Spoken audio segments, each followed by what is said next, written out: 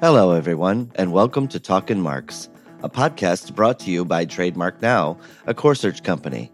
We will talk about an array of topics centered around trademarks and brands. I'm Craig Bailey, a regional sales manager at CoreSearch based in Belgium. My co-presenter and colleague is Gökçen Uzer Sinkauchi. Hi, I am Gökçen, Trademark Counsel at Trademark Now. You are very welcome to Talking Marks. I worked as a trademark lawyer for a little over 12 years, and I now provide trademark law expertise for AI model development at Trademark Now.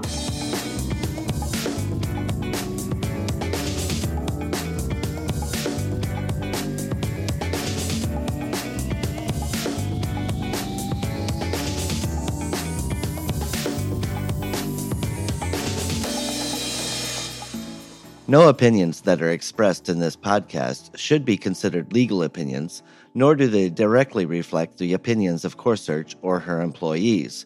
This podcast is intended to be a casual but informative discussion on a variety of topics in the world of IP protection, including trademark law, brand protection, and trends in this amazing sector. Hello everyone, welcome to Talking Marks Online Fights episode. Today we are excited to host the company secretary and the director general of Counterfeit Group, Mr. Phil Lewis, and excited to discuss with him the possible strategies to combat both the act of counterfeiting and the counterfeit themselves. Phil has been engaged in intellectual property enforcement since 2001, when he became the UK's senior policy advisor on intellectual property crime. Based at the UK Intellectual Property Office, Phil was responsible for developing and leading on the UK's first national IP crime strategy. He was also the United Kingdom's IP enforcement representative at the G8 level and chaired the United Nations Advisory Group on IP protection and enforcement. At the time, Phil was also an advisor to the Interpol Action Group and led a number of European Commission IP peer review teams assessing IP infrastructures and enforcement capabilities in China and a range of EU secession and candidate countries. In 2008, Phil became senior national expert at the European Commission, where he authored the Commission's strategy against counterfeiting and piracy. He was also responsible for conceiving and developing the concept for the EU Observatory on IP infringement of IP rights, which has become the pivotal European network of experts engaged in shaping more effective IP enforcement policies and strategies. Since retiring from public service at the end of 2014, Phil worked as policy and strategy advisor to the UK Anti-Counterfeiting Group. He has been a senior advisor on a range of EU IP enforcement winning projects, including studies and key assessment reports on countries such as Serbia, Ukraine, and Macedonia. In 2014, Phil was awarded the Global Anti-Counterfeiting Award for individual achievement, and in 2018, he became the new director of the Anti-Counterfeiting Group. Quite the resume that you have there, Phil. Thank you so much for joining us at Talking Marks, and thank you for coming on to the show. Before we dive headfirst into this topic, why is it important that we should stop counterfeiting? Well, thanks to you both for inviting me to speak today. I'm not sure. I hope I can live up to that resume. That's very kind of you to mention those things. Firstly, I think on your question, we need to think about why criminals get involved and have got involved in counterfeiting. Intellectual property rights, as many of your listeners will know, they're vital fuels for economies across the world now. And of course, if these ideas, designs, logos, products, services can be owned, then they have value. And of course, they can be stolen. And of course, that interests criminals greatly. Industries rely, as you know, on intellectual property rights to protect their goods and creations and designs and services. But they generate about 28% of employment across the EU. And in real terms, that's about 60 million jobs. So those companies that rely on those services, when they're added on, we're talking about 82 million jobs right across Europe. So, and on top of that, they contribute about 42% to the EU GDP, which is around 5.7 trillion euros. So this is a huge thing. And the taxes that they pay actually support vital public services such as hospitals, schools, and the economy. So, so there's a huge value in intellectual property, and of course, as I've already said, that interests criminals, and they want to know how they can get a piece of the action. So, counterfeiting, well, it's a wide economic menace. In 2019, the OECD, the Organization for Economic Cooperation and Development, and the EU Intellectual Property Office updated figures that they'd produced before, and it revealed that the world trade in fake goods is now worth $509 billion, which represents about 3% of world trade, which is enormous. More than this, of course, there are other aspects which we should be aware of, really. 7% of the products imported into Europe are now counterfeit. And, you know, the UK market alone is worth 13.6 billion. And the total value of lost sales from products smuggled into the UK is, again, about 9 billion. But the worry is that this thing has changed. When I first came into this, we were looking at really what would be considered to be a cottage industry. It grew very, very quickly. Organized criminality became involved. And with it, things have changed. From those old traditional goods that we were seeing, those fake things like Rolexes, watches, and, you know, sports, football shirts and such, things changed quickly.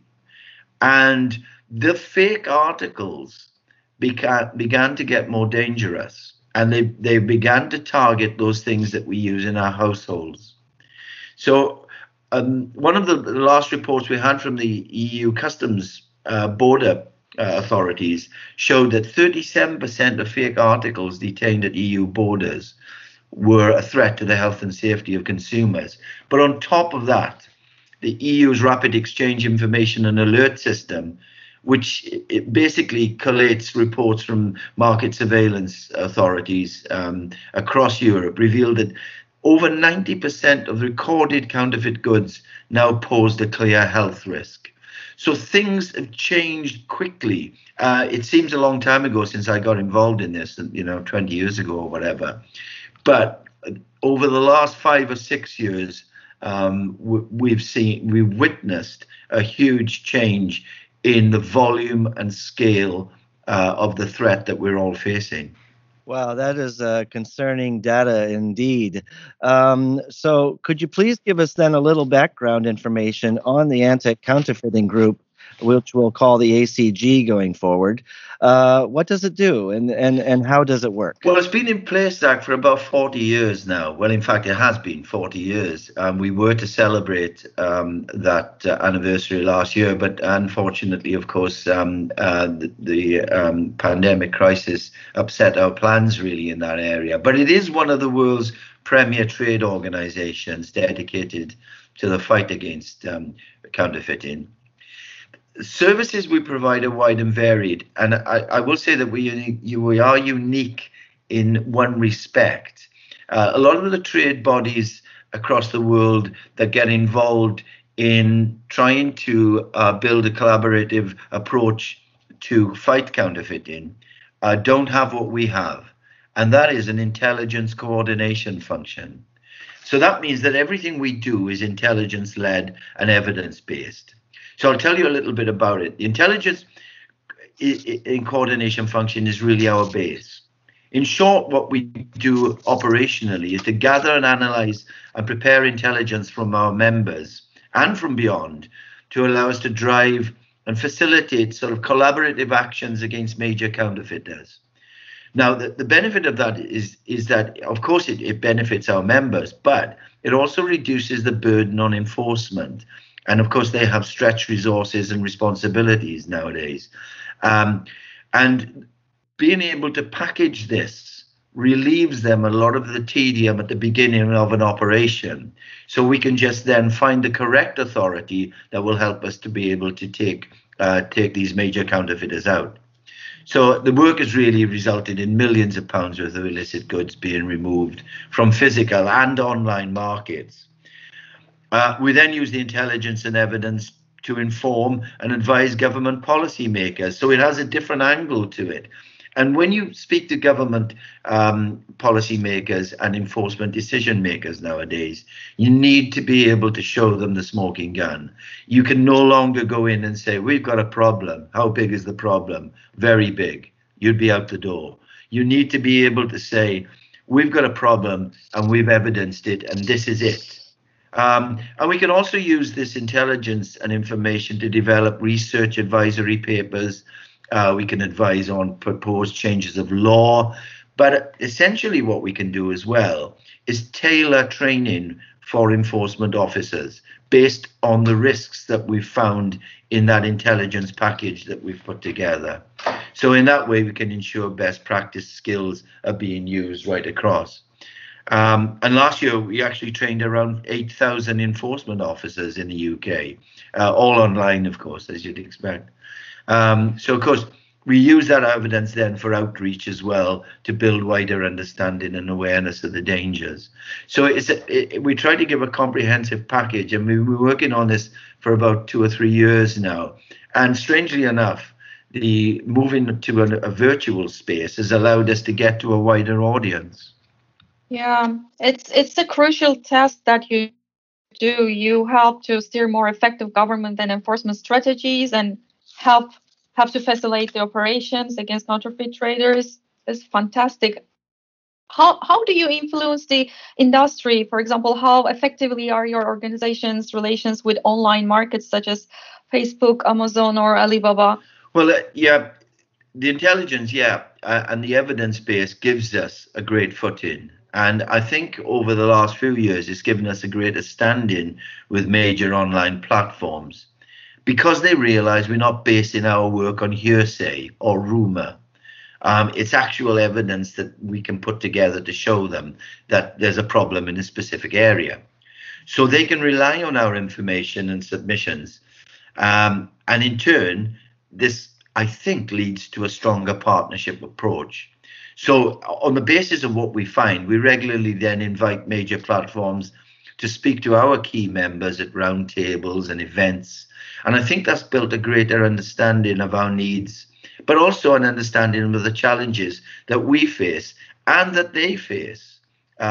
Because some of these platforms, of course, are enormous, and criminals identify any weaknesses and will use legitimate sources to sell illicit goods. So what we feel we can do is by giving this this evidence, this properly informed evidence, is to allow them to better design more proactive and responsive actions, which of course meet our members' needs. Things are not perfect, I'd have to say, and each platform, of course, has its own business model, its needs and strategies. However, I think we've moved a long way in the last 7 or 8 years, and I have to say we're very pleased with the way things are developing. So, what are today's biggest challenges for fighting counterfeits, both at a national and at an international level? Then there are numerous challenges, of course, facing our members at the moment. The obvious is the more intensive move from buying online, and of course online selling. Since the pandemic took a hold, online sales have risen dramatically, as you would imagine, because people were staying at home. They couldn't get hold of some of the stuff that they wanted to get hold of, and we saw consumer spending increase by about 40%. Many of these were new online shoppers, of course, which means that they would be more susceptible to fraud, unfortunately. So there was a there was a need to build awareness about the rise of counterfeit goods being sold online. And we focused on that very clearly, and again, used our evidence and intelligence to actually provide accurate information on it. And much of the stuff that we were seeing were increasingly dangerous as I said earlier. So what we understand now is that 30% of people have unwittingly bought a fake online. And that's a huge number when you think about how big the consumer buying power has become online. So not only does buying counterfeit goods cost the economy billions in lost revenue, as I mentioned earlier on, but again, I want to stipulate that it's beginning to threaten the health and safety of people. Criminal gangs now sell food, beverages, electrical household goods, pharmaceuticals, cell phones, chargers, car brakes, and everyday products like shampoo and hygiene articles. So the dangers are evident, but the challenges I don't think stop there, because we realize that our enforcement officers' resources are stretched, of course, and they're stretched to capacity, and particularly during the pandemic, of course, as they were pushed towards other sort of threats and challenges, and they have competing priorities. So we need to ensure that those precious resources are properly supported. Now, for me, the power of partnerships is the key aim, and using our intelligence coordination and growing affiliations to drive joint approaches is what we are about, really. We need a structure to do that. And if I was truthful, I'd say we're probably not near that at the moment, a central structure as they have in the States. But that's essential if we need to be able to exchange continuous information and best practices. One of the other challenges is the international issue. As more countries are becoming vulnerable to counterfeiting, say in Africa, the Middle East, Southeast Asia, and supply chains are also becoming more disrupted, counterfeiters want to move closer to their main markets, and Europe is one of their main markets, as is the US. In addition, I think we have to realize that China, I mentioned China because 83% of fakes come from China and Hong Kong, China's more affluent now. So counterfeiters are looking for cheaper ways to manufacture and transport goods. And we have to be very careful in Europe, I think, that manufacturing could be on the rise here. It's commonly known as nearshoring, which is about bringing the manufacture closer to the prime markets. And it's a growing concern. China's Belt and Road strategy also brings another potential opportunity for counterfeiters to infiltrate new channels, including the rail system from China to the UK, for instance, which means the trains can reach London from China in 18 days. And of course, we don't have the management and legal structures around rail travel that we might in other sort of travel sectors. And counterfeiters will already be aware of the possibilities of infiltrating that rail system. And on top of that, China, again, is governing some key ports in Europe, and counterfeiters will know about that. And they'll be planning how to land consignments and beat port governance. And of course, they have previous experience of all of that in the past. So those are just some of the things that are that have arisen recently.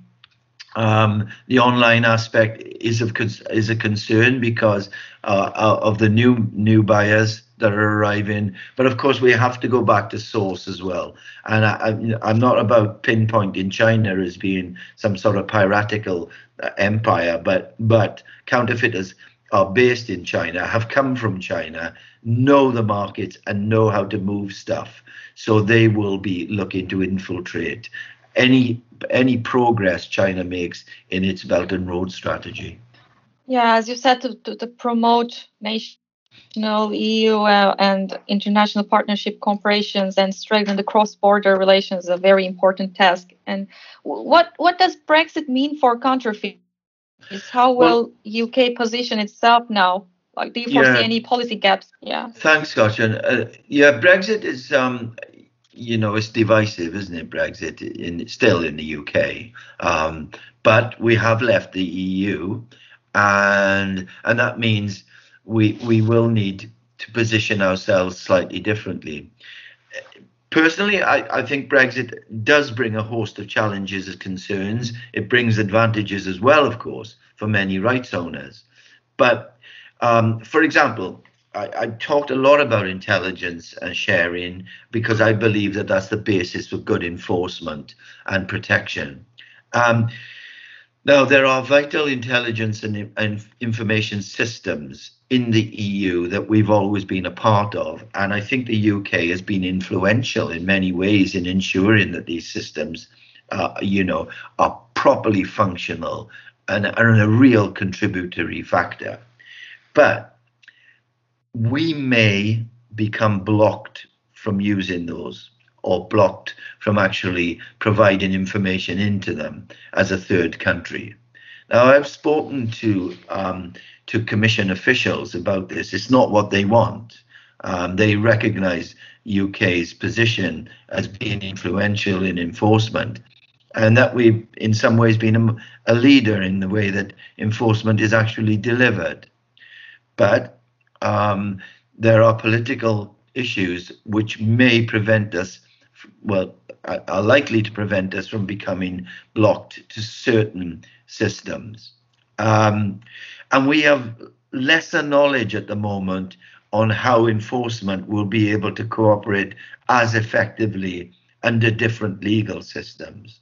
So those are two sort of key issues that my members would be worried about. The other thing is that the EU will leaving the EU will profoundly change the trade and customs relationship that we have at the Irish border. And we know the arguments and disputes that are going on about that as we speak. But there's also goods moving across the English Channel, which will also result in new customs checks, safety and security inspections. Now, those have an impact on trade, but we don't fully understand yet how they will impact on proper enforcement.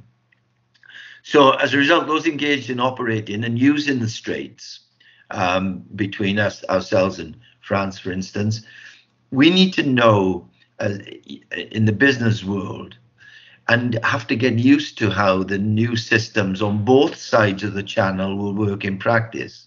That includes the forms that will need to be completed and when and what systems will be used to carry out physical checks. So that's all part of the protection of their intellectual property, protection of their goods and services. And really, we need at the moment greater transparency, I would say, about how the borders will work. For instance, in respect of the Channel and Eurotunnel, we've had little information about that at the moment, but also about how things will work between Dover and Folkestone and Calais, and also the ferries. We need to consider how they will operate and be effectively protected between, say, Folkestone, Calais and Dunkirk. So the information we need to allow us to be able to identify risks and threats, but also to ensure that our goods can travel and are protected is much needed, I think. So in short, customs systems and policing, they're going to change dramatically. And we need to ensure, I think, that we maintain vital cooperation regimes. The intelligence factor is a huge part of this. And I just hope that both sides are grown up enough to understand how what they need to do to be able to protect business and consumers in the wider arena. Yeah. And then what advice can you give to companies on how to best combat counterfeits? Can you also list what definitely does not work in your experience? Yeah. Okay. Well, as we've spoken, this counterfeiting is, it's a global issue, and it requires multi-agency and, for my money, multi-sector partnerships. A true response simply can't be accomplished unless we cooperate properly. I think, as I mentioned before, we are way off in providing a central structure for cooperation, but that doesn't stop us from cooperating, I don't believe. So my advice really is to be able to support enforcement so that they can help to protect business and consumers. So in the short term, then what we need to continue and gather and use more aggregated information, and we need to make that available to support sort of local, regional, central, and intercontinental policymakers, but enforcement decision makers. And that's the key thing.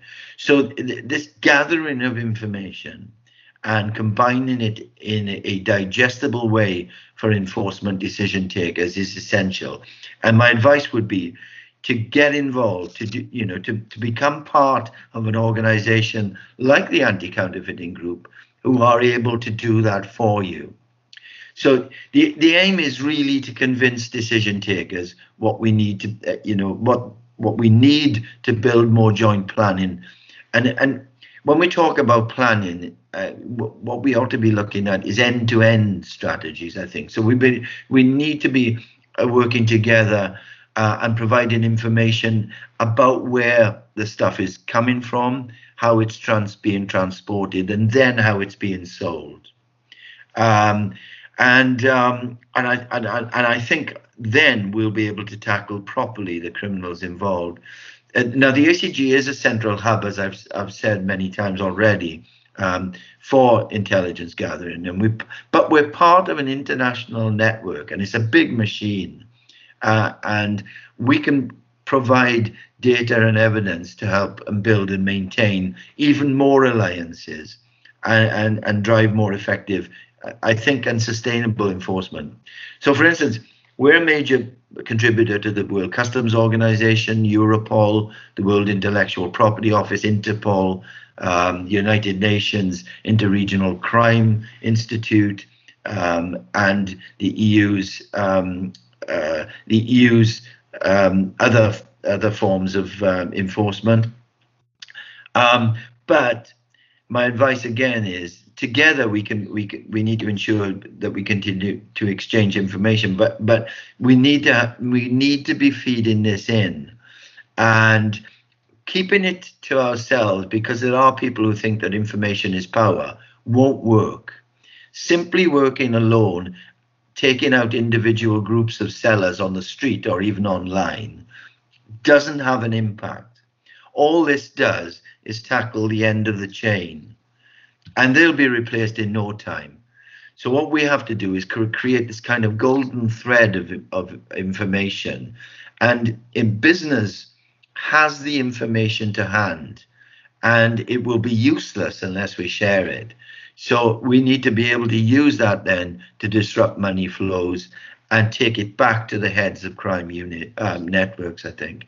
So using seizure figures is not gonna hack it. It gives us it shines a light on the problem, but as a gauge of performance, it can be little value because it's reactive, and it reveals nothing really about the actual size of the problem, only what we've been able to take out. So my advice is really use organizations such as ourselves as a feeder to enforcement and to these policy decision makers, so we can plan better and more strategically. So I understand that for brands to have a stronger voice in tackling counterfeiting today, you're suggesting that they work more closely with organizations like the ACG. Yeah, I think so. I mean, there are organizations like us, of course, across Europe. We're part of a group of 5 major anti-counterfeiting organizations, and I would have to say that that the membership of them is primarily some of the leading companies in the world, but there are a lot of companies that are being attacked and are not part of this. And they will have information and intelligence that will allow us to support enforcement agencies and policy decision makers in a wider arena. So, yeah. So, in short, if we gather and provide compelling facts and data to drive more understanding, and then we develop more evidence-based and focused training events and lobbying, we can make better decisions about how we tackle this. So, and as I've said just now, taking out the low-hanging fruit really doesn't do it, because they will be replaced very quickly, and it doesn't disrupt supply chains. Yeah, true. And can you share a recent counterfeit story with us? We have a lot. I mean, since the pandemic, the strange thing is, during the pandemic, we were receiving more intelligence than we ever did. But what we knew about counterfeiting at the time was that the counterfeiters weren't sitting on their hands. Basically, they were manufacturing. They knew that at some time we were going to be coming out of this pandemic. The restrictions would be relieved, and they wanted to be ready. So there are notorious markets all over the world, both physical and online. And we have one based in Camden in London. It's been running for years. And it's not just one of those traditional flea markets. The Camden High Street actually houses, retail shops selling all manner of counterfeit goods, from clothing, footwear, handbags, watches, accessories, electrical products, all of that. And there was one trader, for instance, who had operated for over 5 years, believe it or not, and was linked to a major counterfeiting network. This person was made the subject of an joint investigation by Trading Standards and our brand members. So what we did was we carried out some covert test purchases. So we bought stuff from the trader over a period of 6 months. And with the brands providing sort of expert advice on the products, identifying which ones were dangerous, identifying which ones were actually fake, all of that sort of thing. This led to 3 major raid actions, which we coordinated with Trading Standards, and it netted thousands and thousands of fake products. So the prosecution was then brought against the director of the business. So we went to the top and the business itself, and he was convicted under various offences relating not only to his abuse of trademarks and counterfeiting, but also under the Companies Act. I think we also need to be looking at how we use the law available to us. So the Companies Act related to limited companies, which in this case was being used to facilitate his criminality. So not only was he sentenced to jail, he was disqualified from being the director of any company for 7 years. All the goods were seized, all were confiscated, and all were destroyed. And his shop and company were closed down. And the case also brought, which was really interesting because we talk about trademarks a lot in this, but it also brought about the first conviction for registered designs infringement. So, in that, it wasn't just pure collaboration with enforcement. It was a really nice way of using different laws available to us to achieve a much greater end, and hopefully sends a signal that you may think that you're getting away with counterfeiting under the Trademarks Act, but we have other means to be able to stop your illicit trade.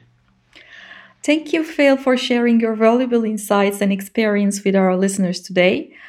Needless to say, now more than ever, the threats to brand owners from counterfeiting are increasingly complex and require expert and timeless strategic advice to match rapidly developing challenges in dynamic marketplaces. So if anyone would like to learn about more onto Counterfeiting Group and the work they do, please visit a-cg.org. That's very kind of you. Thank you very much. Yes, and other organizations are available, as they say. And, just in finishing, I would like to just add that, counterfeiting has always had a traditional base in fashion and sportswear and jewelry and perfumes and all of that. But the rise in dangerous goods is really threatening. The availability of household products is increasing. And during the pandemic, we saw how far these criminals would go. No conscience. The range grew and grew, from fake masks to PPE, fake PPE, sanitizers, testing kits, remedies, and then most lately vaccines and fake certificates to allow people to travel. So alongside all of this, the fact that consumers were using online markets more and more to get their necessities, and the range is now enormous. No product is safe. Counterfeiters will stop at nothing to make money. And, you know, they'll feed on any form of criminality and use the money from this to actually sustain other forms of crime as well. Drugs, weapons, people. It's a sick trade, and it threatens to overwhelm business and economies across the world.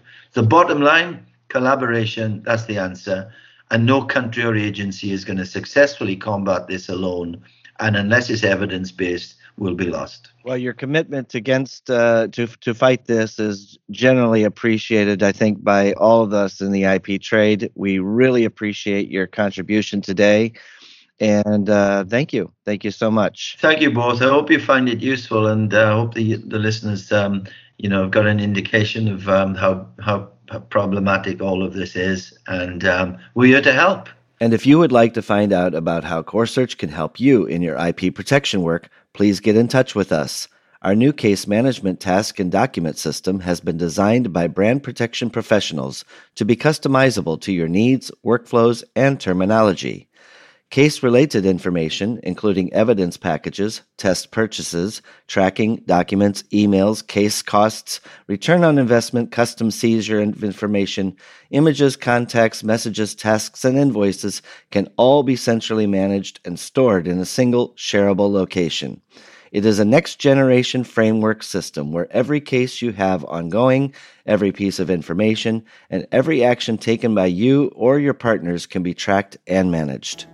Thanks for listening today. If you would like to know more about CoreSearch products and services, including trademark searching and watching, screening options on the CoreSearch platform and Trademark Now, domain services, online brand protection, and anti-piracy solutions, please visit us at CoreSearch.com. If you like what you've heard, please share this podcast with your fellow IP professionals using hashtag TalkinMarks. That is Talkin, Talkin, Marks. See you next time.